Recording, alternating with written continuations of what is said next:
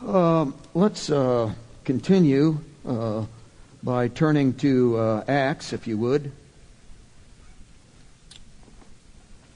Chapter 5. We've been dealing with the story of Ananias and Sapphira, which goes from verse 5 down through verse 11. And today we're concentrating on verse 3, and we're walking systematically, of course, through this, so you can see it's going to take us some time. But we're looking at verse 3, particularly verse 3 and 4 this morning. So Acts chapter 5, verse 1, beginning at verse 1, and we'll read down and include verse 4. But a certain man by the name of Ananias, with Sapphira his wife, sold a possession. And he kept back part of the proceeds, his wife being aware of it, and brought a certain part and laid it at the apostles' feet. But Peter said, Ananias, why has Satan filled your heart to lie to the Holy Spirit and to keep back part of the price of the land for yourself? While it remained, was it not your own? And after it was sold, was it not in your own control? Why have you conceived this thing in your heart? You have not lied to men, but to God. Let's pray together. Our hearts rejoice in worshiping you, and we're thankful for this song, Jesus, that resonates in our hearts. And we know that not only do we praise you during the singing, but we praise you by the lifestyle of our very being. We praise you by the very attitude of our hearts. We praise you by the very way we interact with each other. Let our lives be a constant expression of praise to you. And we come to this message this morning and these verses, and we cry out to you, O God, that you would somehow communicate to us. We don't want to just go through the actions. We're not interested in just another sermon. We're not interested in just some more ideas. What we're interested is in your voice speaking to us individually, deep within us. And Lord, if you speak to us, could it spill through us into our world? We pray this morning for our community. We pray for our world and all that we're facing, and our president and all that's going on with the governors and all the riots and all this stuff that's taking place. God, we are totally beyond us. We have no way. God, here we are, isolated in our little place. But would you somehow, in the greatness of your being, intervene again? And are you in the middle of all of this? And do we have confidence that as you have done in our lives, you can do in the lives of the thousands that are all around us? So we offer ourselves to you today and say, Jesus, speak to us, we pray thee. In your name we ask it. Amen. Amen. Amen. I would think that the most common question in the human experience is the question, why? Everywhere I go, people are asking, why? Why did this happen to me? Why does that take place? When I was a kid, my parents would tell me exactly what to do. Do this. They would demand it, and I would look at them and say, why? And they would give the old answer, because I told you so. Looks like you identify with that. That is the issue. Why? Because the human being, guys, the human being cannot stand to be without purpose and reason and some kind of direction. And if things are happening that don't make sense, if things are taking place that don't come together, if things are happening in my life that have no reason and no purpose. See, the woman who is pregnant, she understands the pain she's going through because there's reason and purpose and final destiny in it. And you can live with that, but you can't live without purpose, and you can't live without reason, and you can't stand circumstance. Why did this happen to me? Why don't I get the breaks? The old issue of why. You just can't live with that. There has to be some kind of answer in all of that. And so we ask the question, why? But life doesn't give us answers. Which is why Christianity is at the heart of this. Because the question is not why. The question is who. That's the question. That there is somebody who's in charge. There's somebody with an almighty hand. There is somebody who is absolutely sovereign in his being. There is somebody who is almighty. There is somebody who's not buffaloed by all of this. There's somebody who has a plan. There is somebody bigger than we are who is in charge. There is somebody, and his name is Jesus. So the question is not why, the question is who, which brings up the whole issue of faith.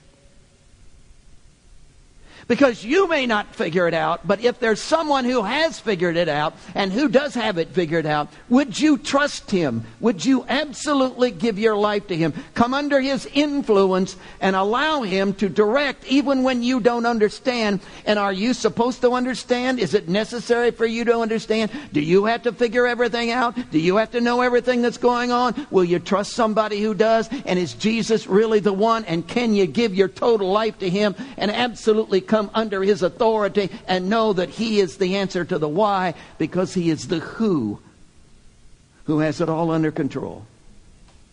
And that's called faith. Now, we've defined faith around here because it's an abstract and it's really hard to get a hold of. But we've defined faith around here as invoking the activity of the second party. So we're labeling Jesus as the second party, which is always, wow, shouldn't he be the first party? Absolutely. But he hasn't been the first party. That's the problem. For you see, in my life, I've been invoking the first party, which is me. See, I've always relied on my source, my resource. I've always relied on my knowledge. I've always relied on what I can figure out, what I can understand, what I can get done, what I can get a hold of. Now I'm going to step into the arena where I no longer rely on the first party. I'm going to rely on the second party, which is him. And I'm invoking his activity in my behalf. So everything that happens to me, I immediately revert back to, hey, I can't, you can, I'm going to let you. I immediately revert back to, hey, you act, I'm not going to. I'm relaxing, leaning, resting in him. That's faith. And in the midst of that kind of faith and that kind of response, see, verses like the Romans 8:28 thing begin to make sense. All things work together for good. How can that be? The tragedies, the disappointments, the things you come up against in your life, and that's all going to work? How can you? There is no why. Answer to the why. There is a who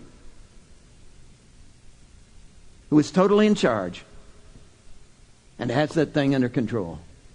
And can you absolutely jump into his arms, link with him, merge with his being, and allow him to do what he wants to do within the chaos of what you don't understand? That's the issue of Christianity. Isn't it interesting that in our passage, when Peter confronts Ananias with what he's done, it revolves around the issue of why. Oh, look at it. Verse 3. Peter said, Ananias, why has Satan filled your heart? Why have you lied to the Holy Spirit? Why did you keep back part of the land for yourself? Oh, look at verse 4. While it remained, was it not your own? And after it was sold, was it not in your own control? Why have you conceived this thing in your heart? Why? Ananias, can you see Peter standing before him, looking at him saying, what on earth? Why? Why did you, what? Why? Why would you do this? And he confronts him with the why. Interesting thing is, if I'd have been there, I'd have looked Peter right back in the eye and say, let me ask you, Peter.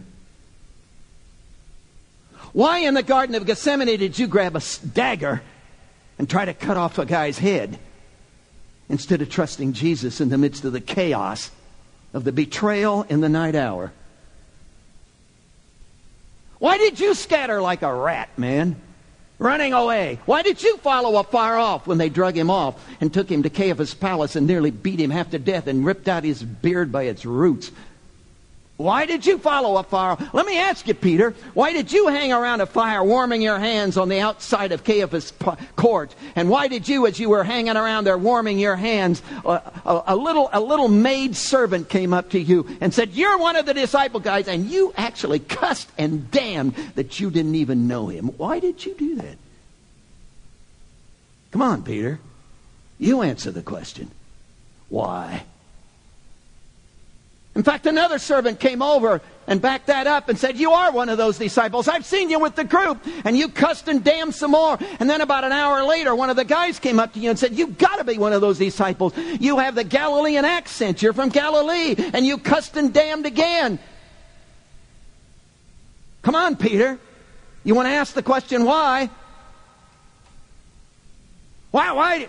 Oh, let's ask us the question.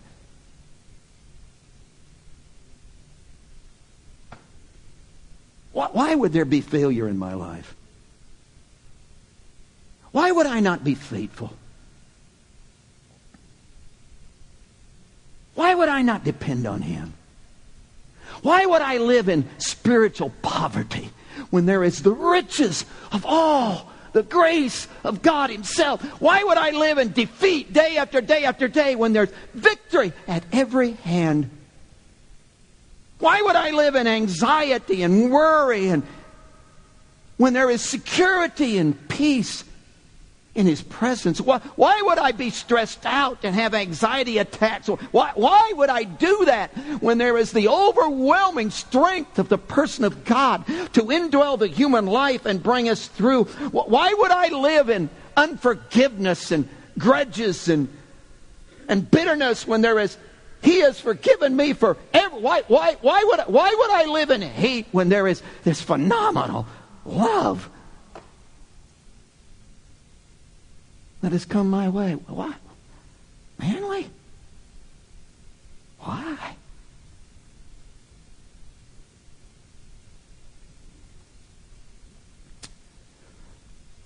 Why in the English language is an adverb.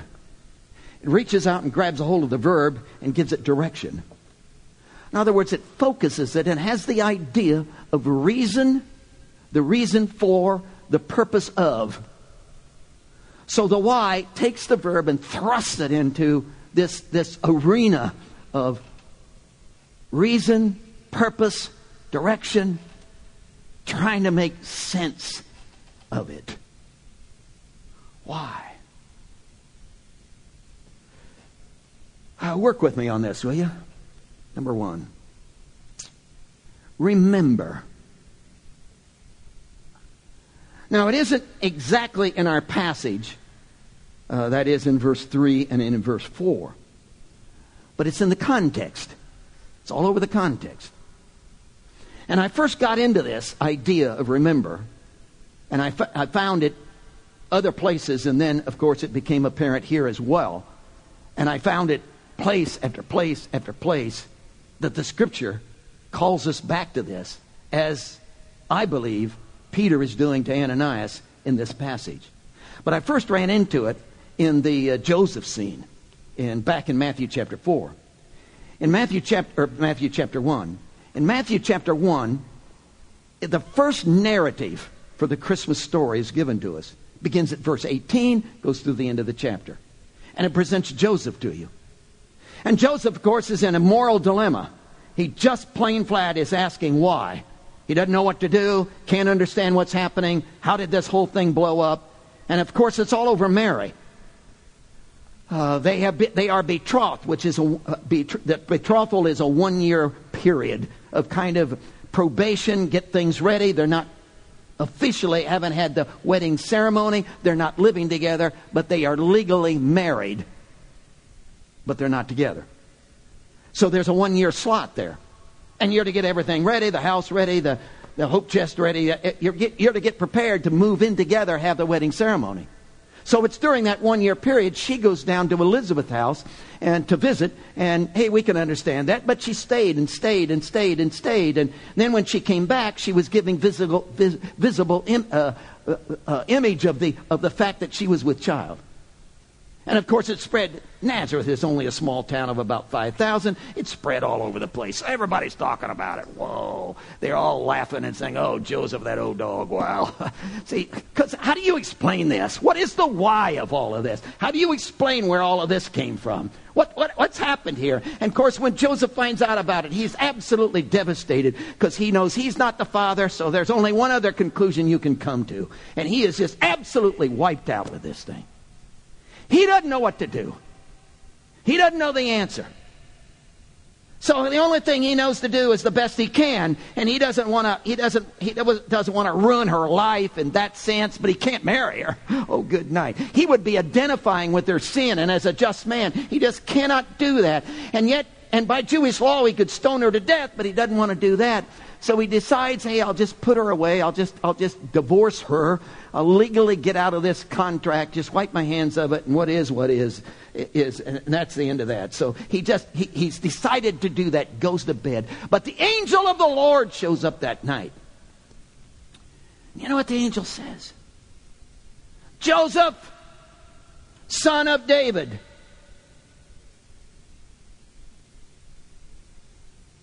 You know what that is? Come on, Joseph. Remember who you are. Come on, remember who you are. Joseph, son of David. Don't lose sight of that. Joseph, son of David. Get on with the program. Joseph, son of David. Do not be afraid. Why? Remember who you are. You're a son of David. Now, the interesting thing in the passage, that starts at verse 18. But verse 1 through 17 is the genealogy, which you have your devotions in every morning, I know. So the genealogy is a 42-generation genealogy, going from Abraham right down through to Joseph. Joseph is the last one, then Jesus, at bringing into the existence the Christ. And he gives that genealogy. Now he says, hey, remember who you are. Remember, you're in the genealogy, boy. Remember, you're in the flow of this. Come on, remember, you're not just some average guy of the street. Come on. You're not some number on a board, Buster. Get a hold of this thing. Remember who you are. It'll help you in the answer to the why. Because when you don't know what's going on, and you don't know why it's happening to you, and you can't explain the purpose to it, and you can't understand the reason for why it came your way, I want you to get a hold of the fact of who you are, man. You are a son of David. That's who you are. 42 generations of it. And you're in that. Now, there's several things that flow out of that. One, of course, is the idea of protection. Do you realize that everybody in the genealogy was protected?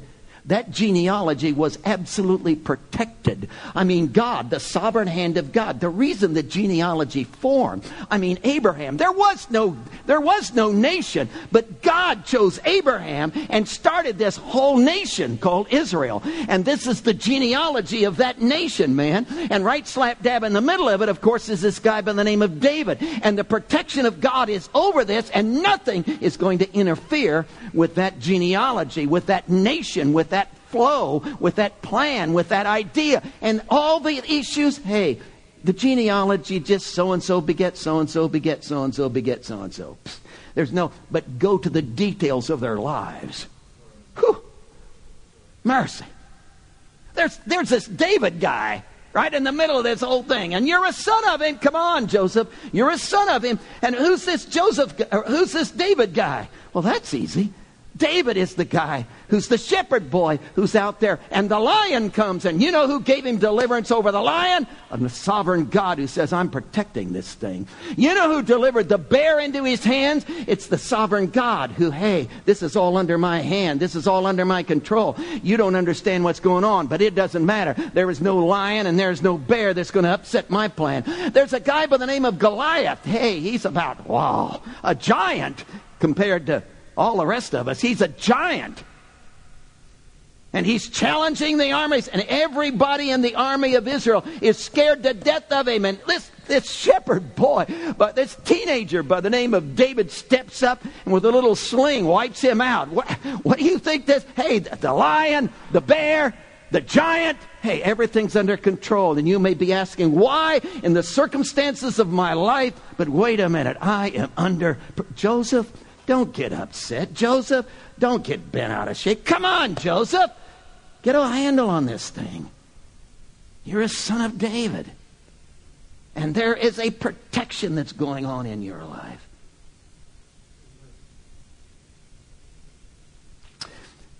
I wish I could convince you of that for your life.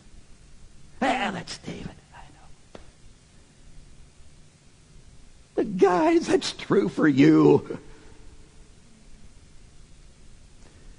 If I knew your story, I could point out to you the hundreds of times God has distinctly intervened. I should have been dead at least 15 times as a teenager. You identify? Well, why aren't I dead?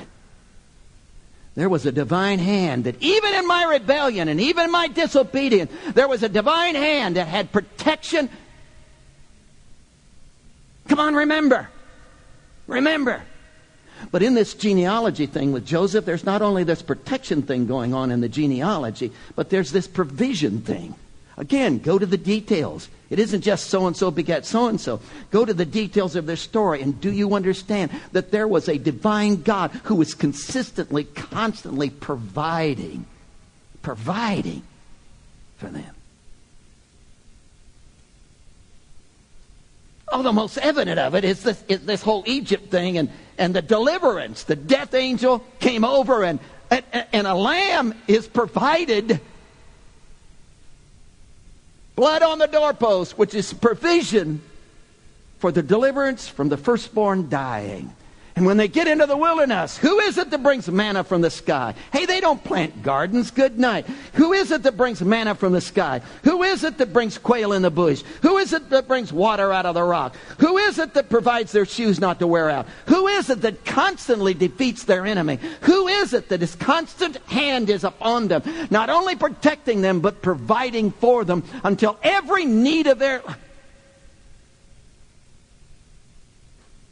And Joseph, you want to hang around and say, oh, what's going on? My life isn't a mess. Come on. Come on. Don't you know there's a sovereign God? And you're the son. Would you just remember who you are, man? Would you just remember the sovereign hand of God? Will you just remember you didn't just happen. You didn't come along. Would you just remember that somehow, some way... Well, which brings us to the next idea, which is the plan idea. Don't you see the genealogy from verse 1 through 17 in Matthew, before this dilemma that Joseph finds himself in, is all about a plan. Well, I don't understand the plan. I know. Things are happening that don't seem to fit. I got it. There's all this that's going on. Read the stories, man, that are in the genealogy. And yet...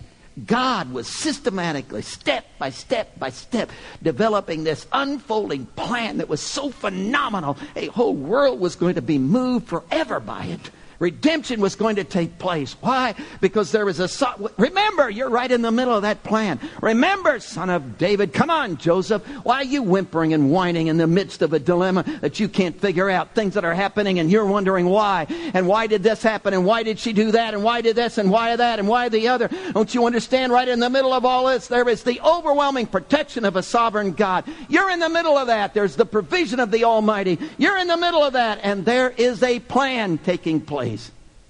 And we have hammered this so much you may be getting tired of hearing it. But do you understand? There is this overwhelming plan for your life, and it is so huge. And it's not just for your life. It is a plan, and you fit into that plan. And again, He did not create you and then come up with some kind of plan for your life. He had an overwhelming plan, and you fit into the eternal unfolding plan of God's heart for all the eternity. And you want to ask why? Would you just remember? And what would be the conclusion of that? Wouldn't you jump into the middle of his arms? Wouldn't you say, hey, I'll come under your influence? If this is the way it is, it doesn't matter what happens, who does what, all the chaos. Hey, come on. The virus, the whole bit, man. Don't you understand? How could you live in depression? How could you live stressed out? How could you live mad? How could you live blowing your temper? How could you live? Wouldn't you just relax in his greatness? Because the answer to the question, why? Well, it's not a why at all. It's a who. For it's him. Now, bring all of that into our passage.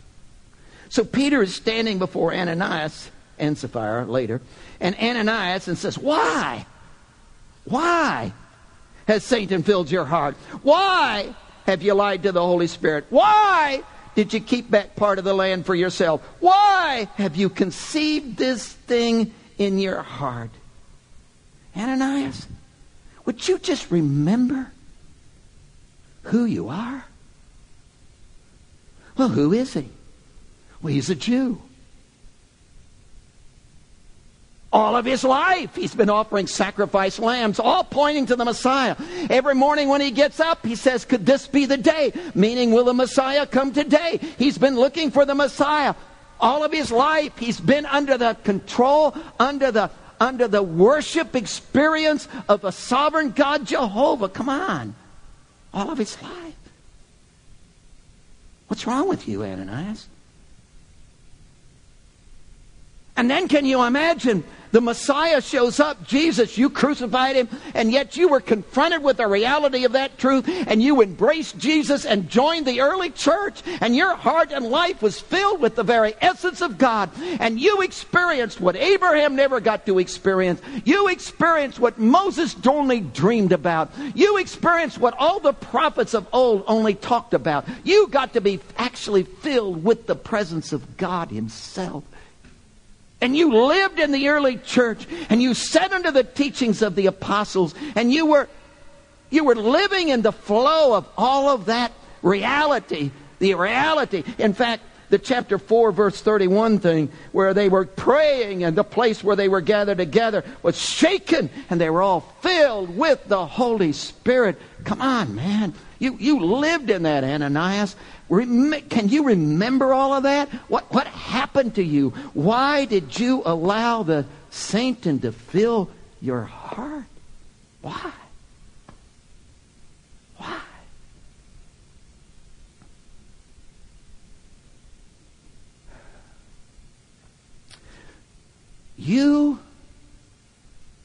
I have heard so much truth that we do not deserve to hear one more word until everybody in the world has at least heard some.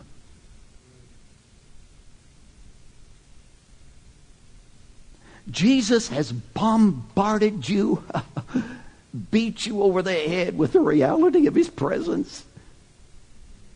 Prevenient grace has kicked you in the behind day after day after day after day.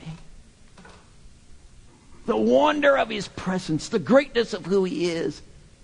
Come on. Would you just remember who you are? And that the sovereign hand of God has literally been guiding, guarding, providing, unfolding the plan. Would you just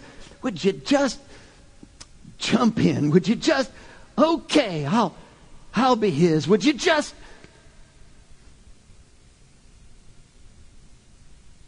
remember? Now, as you look at the question again in verse 3, chapter 5, verse 3, in the scene, Peter again is confronting Ananias. Why has Satan filled your heart? Why have you lied to the Holy Spirit? Why do you keep back part of the price of the land for yourself? Why have you conceived this in your heart? The second idea here that is linked with the remembering is the response idea. There is no question at all that in the essence of the question, why, there is indicated a response. You have been, it assumes the responsibility of response. You responded. In other words, the old idea, well, the devil made me do it. See, you can't get by with that, not in this passage. Why, look at it again. Why, Ananias, why has Satan filled your heart? Why did you allow that? See, you had responsibility in that. In fact, it's really strong as he goes on to say, why did you lie to the Holy Spirit? You did that. You have responsibility in that. Why did you keep back? Hey, it wasn't your wife that did that. You kept back part of the price of the land for yourself. Why did you do that? Why? You have responsibility in that. It really becomes plain in the last question in verse 4. Why have you conceived this thing in your heart? Come on, you have responsibility in this. And he lays it out. Nobody forced you. See, the old, well, the devil made me do it. No, you can't get by with that. Not here. Why? Why? I got off on this a little bit, I guess it was Wednesday night, because I'm really working on this. This seems to be really a confusing element in all of this for all of Christianity. See, if Christianity is simply, let's say, 25 things to do, 25 rules, 25 laws, here's 25 of them right there. If that's what Christianity is, come on, get with the program. Do the 25 and you'll be okay. Well, yeah, that's hard. So at this point in my life, I'm only able to do 5 of them. But I'm working on it. I'm trying. I'm not all I ought to be, but hey, I'm not as bad as some people, because some people don't do any of them. So at least I do 5. And then I go along and, oh, I'm doing better. How do you know? Well, I'm doing 10 now. Woo! And finally I get to 12 and a half, so I'm half Christian. See, the language, do you get this? The language of I'm trying, the language of, well, I'm improving, the language of I'm partial, I'm not all I ought to be, but hey, I'm better than I was. That language fits that whole picture, doesn't it? Well, I'm working on it. God understands. What if that's not Christianity? What if Christianity is a relationship with a person? Which is an intimacy. And it's not just knowing someone or knowing about for sure. And it's not just knowing. But what if it's an intimacy on such a high level that the two individuals, and we've been using the words merger, fusion. What if Christianity is you and Jesus coming together in such intimacy, in such giving of yourself to each other, in such oneness, that it isn't about 25 rules, it's about knowing Him. It's about, does your heart literally beat for Him? Have you literally jumped in with all you've got? Not are you doing all of these things, not checklists, not steps to accomplish, but literally an involvement in the person Himself, the literal, actual person of Jesus. Oh, if you could just fall in love with Jesus, man. If you could just give your whole life to Christ. If He could just become real. If you could just open up your heart and say, oh, invade me. If you could just tear down all the walls and all the barriers and all the hesitations and get off of this thing and just literally bathe yourself. Allow Him to bathe Himself in your life. If you could just live in Him. If you could just...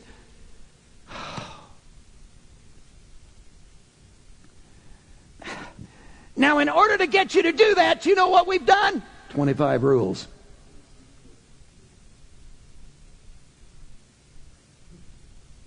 Come to church. Read your Bible. Pray. And those are not bad. But see, these became so big, we got off this. And the answer to the why is not this. The answer to the why is, oh.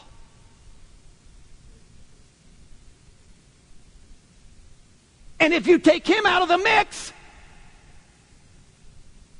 well, how do I become a Christian? Repent and believe. But come on, you know good and well you could kneel at this altar and confess every stinking sin you've ever done, and you still wouldn't get in. And you could believe the whole gospel and still not make it, because the devil believes and trembles. So evidently there's something going on that's bigger than the activity of repentance and bigger than the activity of belief. Well, what is that? What is that element? What is that? See, that's what he's getting at. Ananias, you've gone through all the acts. Ananias, you've come into the early church. Ananias, you've been there when the fullness of the Spirit fell. Come on, Ananias. You participated in the miracles, the gifts of all the Spirit. Come on, Ananias. You've walked in all that. Good night, Ananias. Why? Why did this happen in your life? Because you didn't jump in with everything you had. See, you didn't, the element, the one key element of all of this you missed. You just put your toe in the water. You didn't give your whole self. You didn't passionately burn in your bones. See, this relationship with Jesus didn't become your totality. See, you didn't come under the total influence. You weren't intoxicated totally with him. You weren't drunk with his presence. That's the problem.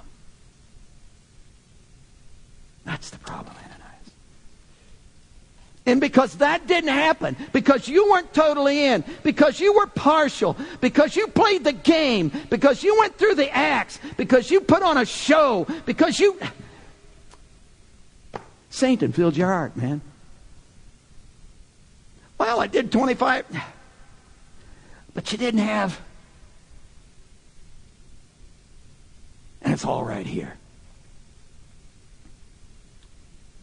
When you're drunken in the Holy Spirit, you are forgiven in the blood of Jesus Christ. Absolutely. Yes. Absolutely. But if you're drunken in the flesh, then you are of Satan and darkness. It's the way it works. I know the difference. And I feel the Holy Spirit has come upon me. I don't know why. But anyway, all this should come to a halt, to an end. It's not man telling us what to do and imprisonate us.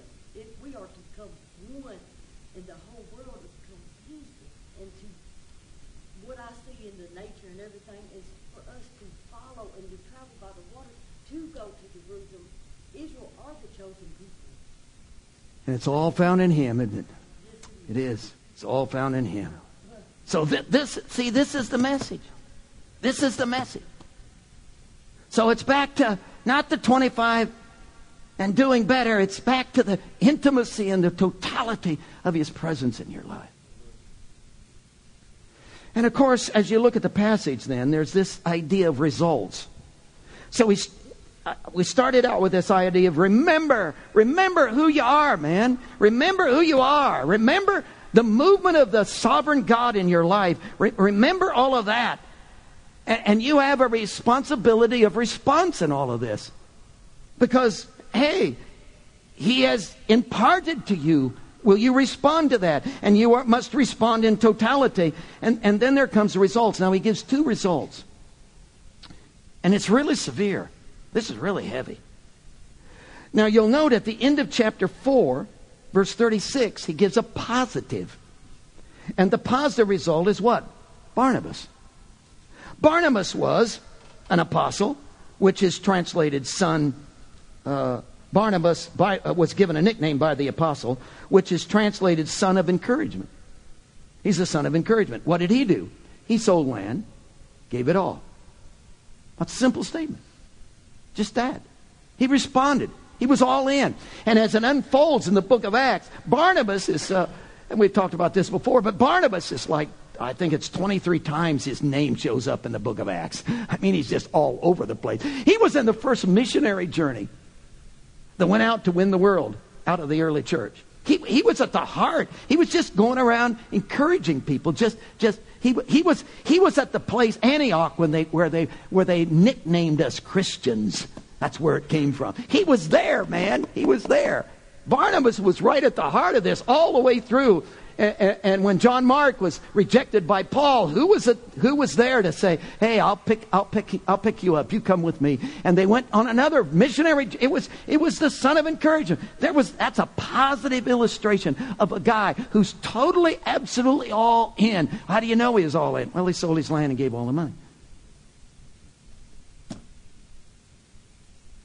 Now, you could sell all your land and give all the money and still not be in. See, so this becomes hard to talk about. Because then you say, well, what do you want me to do? I want you to do anything. That's back to the 25. This is not about 12 steps. What is this about? This is about intimacy. This is about oneness. This is about the opening of your life to Him. This is about focusing on this person. This is about you and Jesus literally coming together in oneness. This is about living in who He is. And when that happens, you get a Barnabas. Well, what if that doesn't happen? Well, you get an Ananias. And what happens to Ananias? Well, he dropped dead. Now, there's no place in the passage that says God killed him, so I'm not buying that. I'm not buying that. God doesn't go around killing people. God doesn't give death. God gives life. He never gives death. Doesn't mean death doesn't come. It means that if you get in Him, it's life. And outside of Him is death. In fact, the truth of the matter is, death is constantly spilling out of anything less than the totality of the influence of His presence. So when something happens in my life, when a tragedy happens in my life, when things take place that I can't understand, when it's beyond my why, the reason, and I don't know why, when that takes place, how do I know whether it's life? How do I know whether it's death? It could be either one. The way I know is because it isn't about why, it's about who.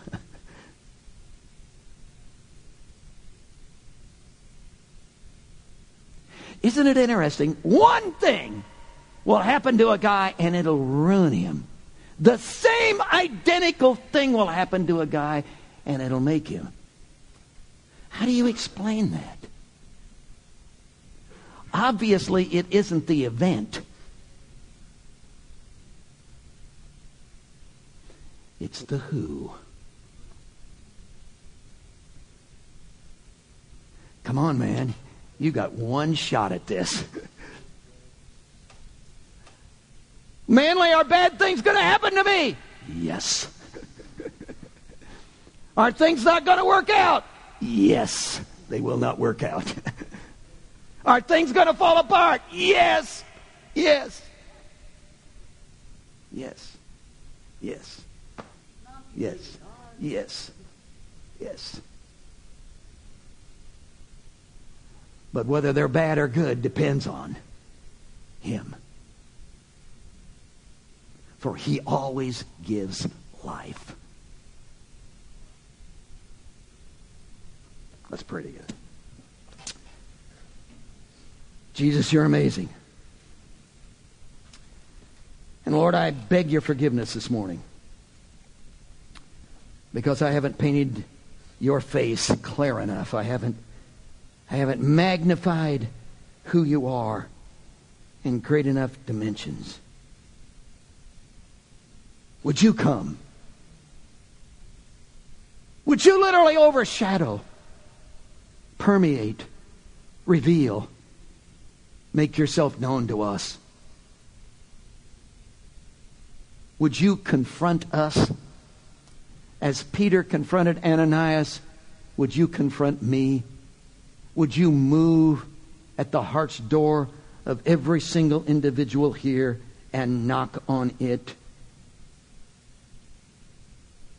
Would you make yourself known? And would you convince us today That this is not about why did this happen to me. This is about who. And the event itself, regardless of how it appears, whether it appears bad, whether it appears good, whether it appears a blessing, whether it appears a disaster, it's not about that. It's about you. And am I in? Am I yours? Are you and I together in this? Have I given my life to you? Do I know you in intimacy? Am I operating on my own? Am I living out of myself? Does my life pivot around your presence?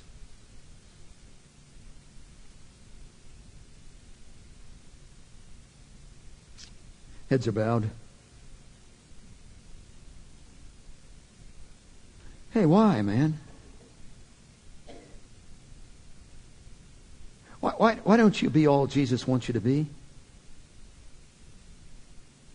Why don't you jump in with both feet? Why don't you totally abandon yourself to Him?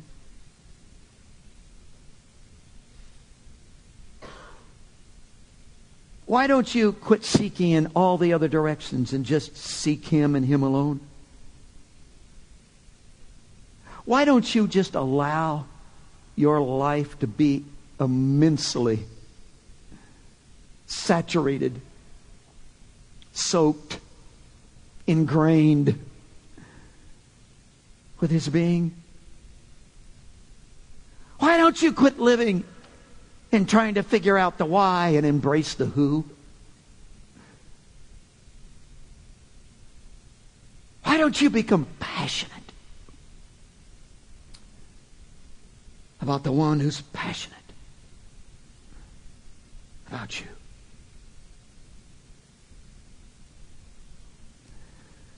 We want to take a moment. Just some moments of seeking. Our altar's open. It's just a moment to kneel, to commit, to jump in, to set everything else aside, to declare availability, to declare the allegiance of your heart to Him. And somehow in the midst of all of that, the why doesn't seem to matter, because He is so adequate. Want to join me in seeking Him?